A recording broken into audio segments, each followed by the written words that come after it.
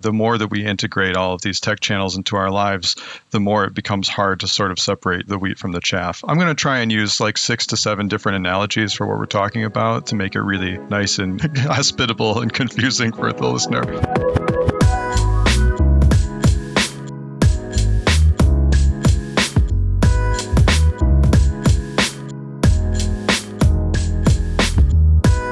I've spent a lot of time interviewing all sorts of accomplished researchers and leading experts for this season of Life Meet Tech.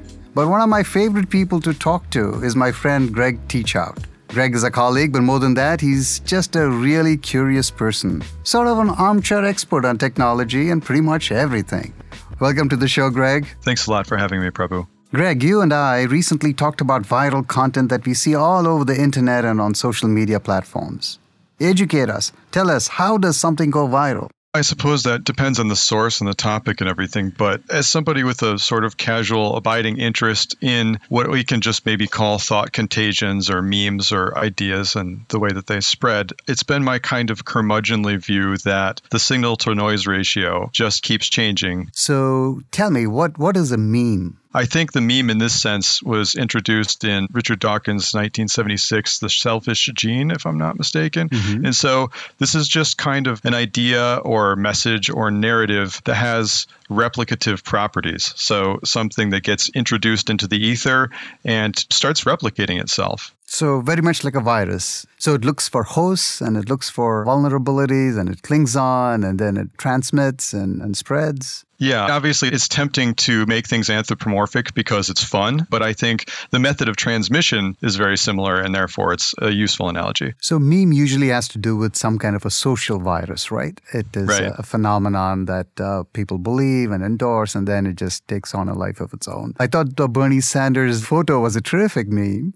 I think the Sanders meme is actually super interesting as an information nugget or a narrative because it's not actually saying anything, which renders it to be almost universally appealing. And so you've got Sanders critics and Sanders fans and the rare person who's indifferent to Sanders all sharing the Sanders with his mittens meme almost as if they're friends. And I think that might be one of the only meme examples I've seen in the last few years that seems like it's genuinely in good fun. So what are the pernicious ones that we should be concerned about? Obviously, I think that's certainly a matter of opinion. Why don't you tell me what you think are the most pernicious ones off the top of your head, and then I'll tell you mine. I think things that do harm to society. Yeah, fundamentally, when a group of folks get together and disagree with a scientific fact that could save lives. For example, the anti-vaxxers are so convinced that it's wrong, and I think some of them truly believe it. But that collective belief really hurts not just a few human beings, but a large swath of society. To me, that is sort of a rumor which takes a life of its own. Yeah. I think that's fair. Folks believe that this is so dangerous. Let me ask you this. What makes the internet a carrier of these memes and rumors or disinformation, misinformation? I think social proof is one of the ways that human beings more or less suss out what's true and what's not. I mean, if you say that you're in a storm relief shelter, you're in a gymnasium because a hurricane has destroyed half of your town, and there's only a few people outside, and they all come in and they say the storm is still outside raging. You would have to be a real skeptic to say, I don't believe you guys, I'm going to go outside for myself. Now, there are people like that, certainly, but social proof seems like it's got evolutionary biological roots that are really grounded in good instincts. The problem is on the internet, there's a flattening effect where we can now just distribute this kind of social proof into small pockets all across society and kind of build an artificial consensus. So even if half of 1% of the population believes something, suddenly this feels like an actual movement. It feels like a community. And then all sorts of other imperatives start to descend on this idea.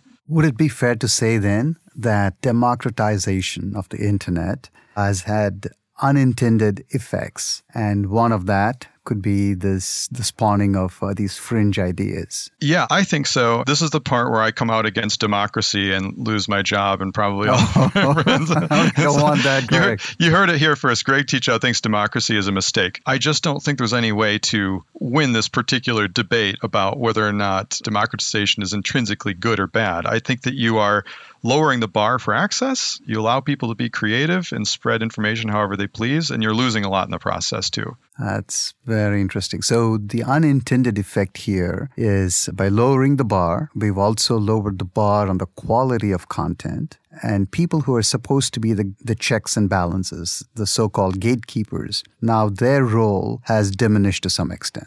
Yes, exactly. Or even eliminated in some ways. If you're a blogger, you just post what you believe. It doesn't have to be checked by anybody. Exactly. And again, I'm just making an observation. I'm not being prescriptive here. I think any system can be gamed. And so if you're simply looking at all of the ways in which a system like that is dysfunctional, sure, it's really tempting to say, let's throw open the gates. I'm not making an argument for some kind of elitist technocracy either, but I just think we've shifted our entire media landscape from one that is entirely gatekeeper driven to something that is almost not gatekeeper driven at all in terms of what's actually, quote unquote, allowed inside. And now I think we're all living in the consequences of that, for better or for worse. That's an excellent point. Another point that you made, the signal to noise ratio. What do you mean by signal and noise in this information on the internet context? Let's just imagine that you want to know the weather. So it's not immediately outside of your window. And so you look at a weather site. But now, instead of just one or two weather sites that you can think are reasonably authoritative, you can choose from 1,000 different weather sites, and all of them give you different weather. And depending on what you hope the weather is this weekend, you can just choose the site you like. And also, there's no empirical check against what the weather is on the weekend. So now you just live in a world of total weather speculation.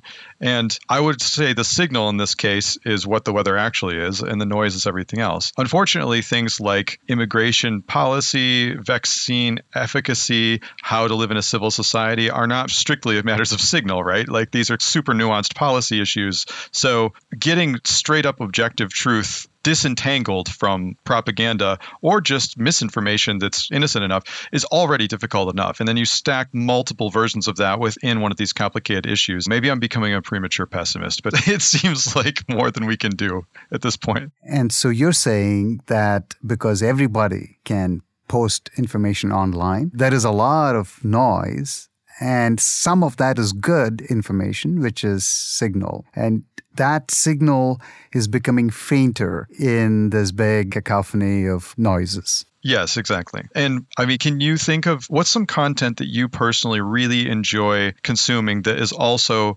truly neutral or ideologically unmoored in some way? So one thing I'd say is I've been obsessed by this Mars landing. I just can't stop. I'm like going to this NASA site looking for new images. And thank God, for now at least, I haven't seen the influence of politics on it. I truly enjoy it. I hope it remains that way and it doesn't become another political cauldron. Well, I was going to invite you to my Mars landing truther group. So, Prabhu, I must say I can see you right now, and your, may I say, childlike excitement about Mars is very much evident. I've been following a person on Twitter who's taken this totally arbitrary stance of trying to be the gloomy wet blanket over people's Mars enthusiasm, and just talks about how much people love this Mars landing and it's so stupid.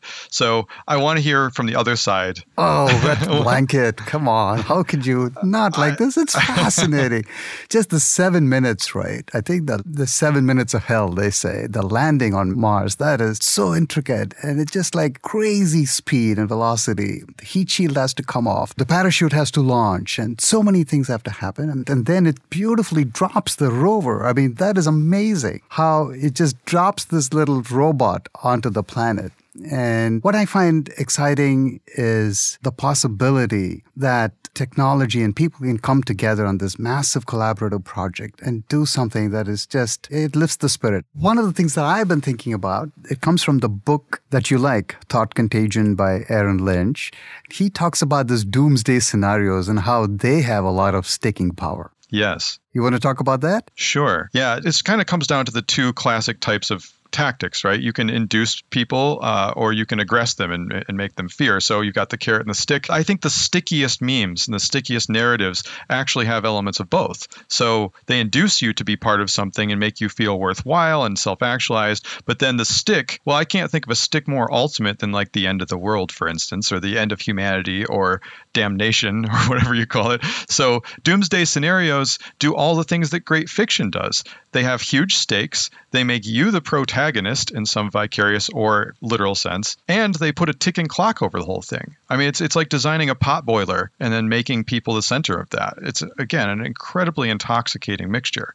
So what is it about QAnon that makes it so attractive for so many people? So I do think talking about this is fascinating, but it's really important for my sanity to remind myself that even though QAnon has tons of visibility, it's an outsized visibility relative to how many people are actually really into it. And the people that we saw rioting at the Capitol are also a small subset of those people. And so these are the mental gymnastics I go through every time that there's some sort of mass hysteria or tragedy to remind myself that not that many people are actually interested in this relative to the population. Now, that is cold comfort, but it's my comfort.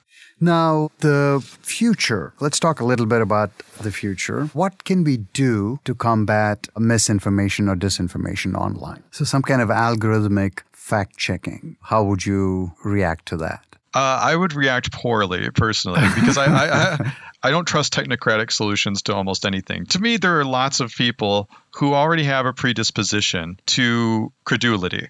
And this is always the case. I think we all have all of these biases that are just waiting to be kind of activated by the right stimulus. And the internet has collected people who are especially vulnerable to that, and it's allowed them to form clubs. And that already makes me nervous enough. So I don't know that then trying to take something that's truly automated is a good recipe, but I don't know what their solution is. I'm not suggesting state-sponsored media is the panacea to our problem either. Right. There has to be some review process, though. It has to be a combination, I suppose, with both some machine learning or elements of technology embedded in it, but also vetted by some human agent or agency. Right? Do you think we're living in a uniquely populist moment? One of the things that the internet has done is given people freedom for self-expression. Some people say, it sort of reinforces our narcissistic streak. Now, I don't see how, over time, we are going to curb our enthusiasm for that, indulgence. You're right. Excessive populism leads to solutions that are not forward-thinking, but I don't know what else you could do. Yeah, I don't either. I don't know what the happy compromise is, but what I'm afraid of, and this is the least popular opinion in any discussion, I'm afraid we're actually living in a best case scenario right now. And it feels so dystopic to so many people that they think that can't possibly be true. We have to curb all this misinformation. And I just think it's the natural collision of a very heterogeneous population with an incredible mechanism for sharing information. There's an incredible distrust of bodies of quote unquote elites or the qualified or anyone passing their wand over things and anointing them as being true or untrue in some way. So I'm not sure how we get out of this moment. So my hope is that eventually we will find a balance. I mean, people just don't have that much time to be focused on all the silliness. So I think we'll move forward, I believe. Let me ask you one more question. We've talked a lot about fringe ideas. Do you have a fringe belief that you're willing to disclose? I really hope you ask every guest that, because that's my favorite interview question. Do I have a fringe belief? I don't know that I have a fringe belief, but I tend to remain, as you can probably have told, so equivocal and agnostic about almost everything. Like, my conviction of free speech as the core of a free society is strong, but I don't know if I have a fringe belief. I have many fringe interests. Okay, give us your fringe interests. So what about aliens in New Mexico? So my fringe interests tend to be artistic. So I'd like to know, so-and-so is building Stonehenge out of rusty cars out in the desert for an audience of 2, things like that. I just bought a hurdy-gurdy, which I think I mentioned to you the other day. What the heck is a hurdy-gurdy?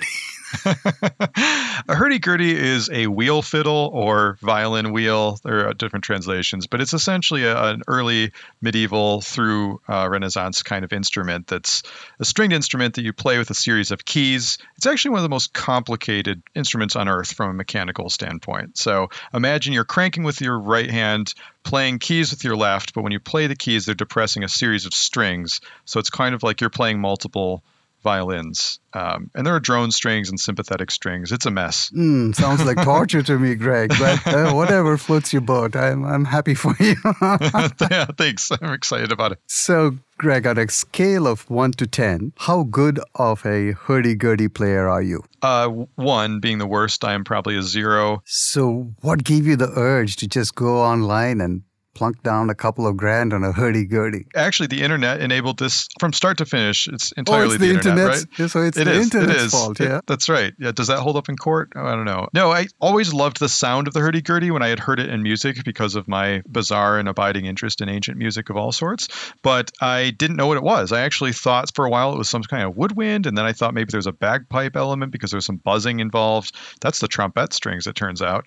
But eventually enough Googling and YouTubing made me realize I was listening to a hurdy-gurdy, and then I fell down the gurdy-shaped rabbit hole. I love it. All right, Greg, thank you so much for taking time, joining us today. It was just fascinating. Enjoyed the conversation. It was truly my pleasure. Thanks, Prabhu.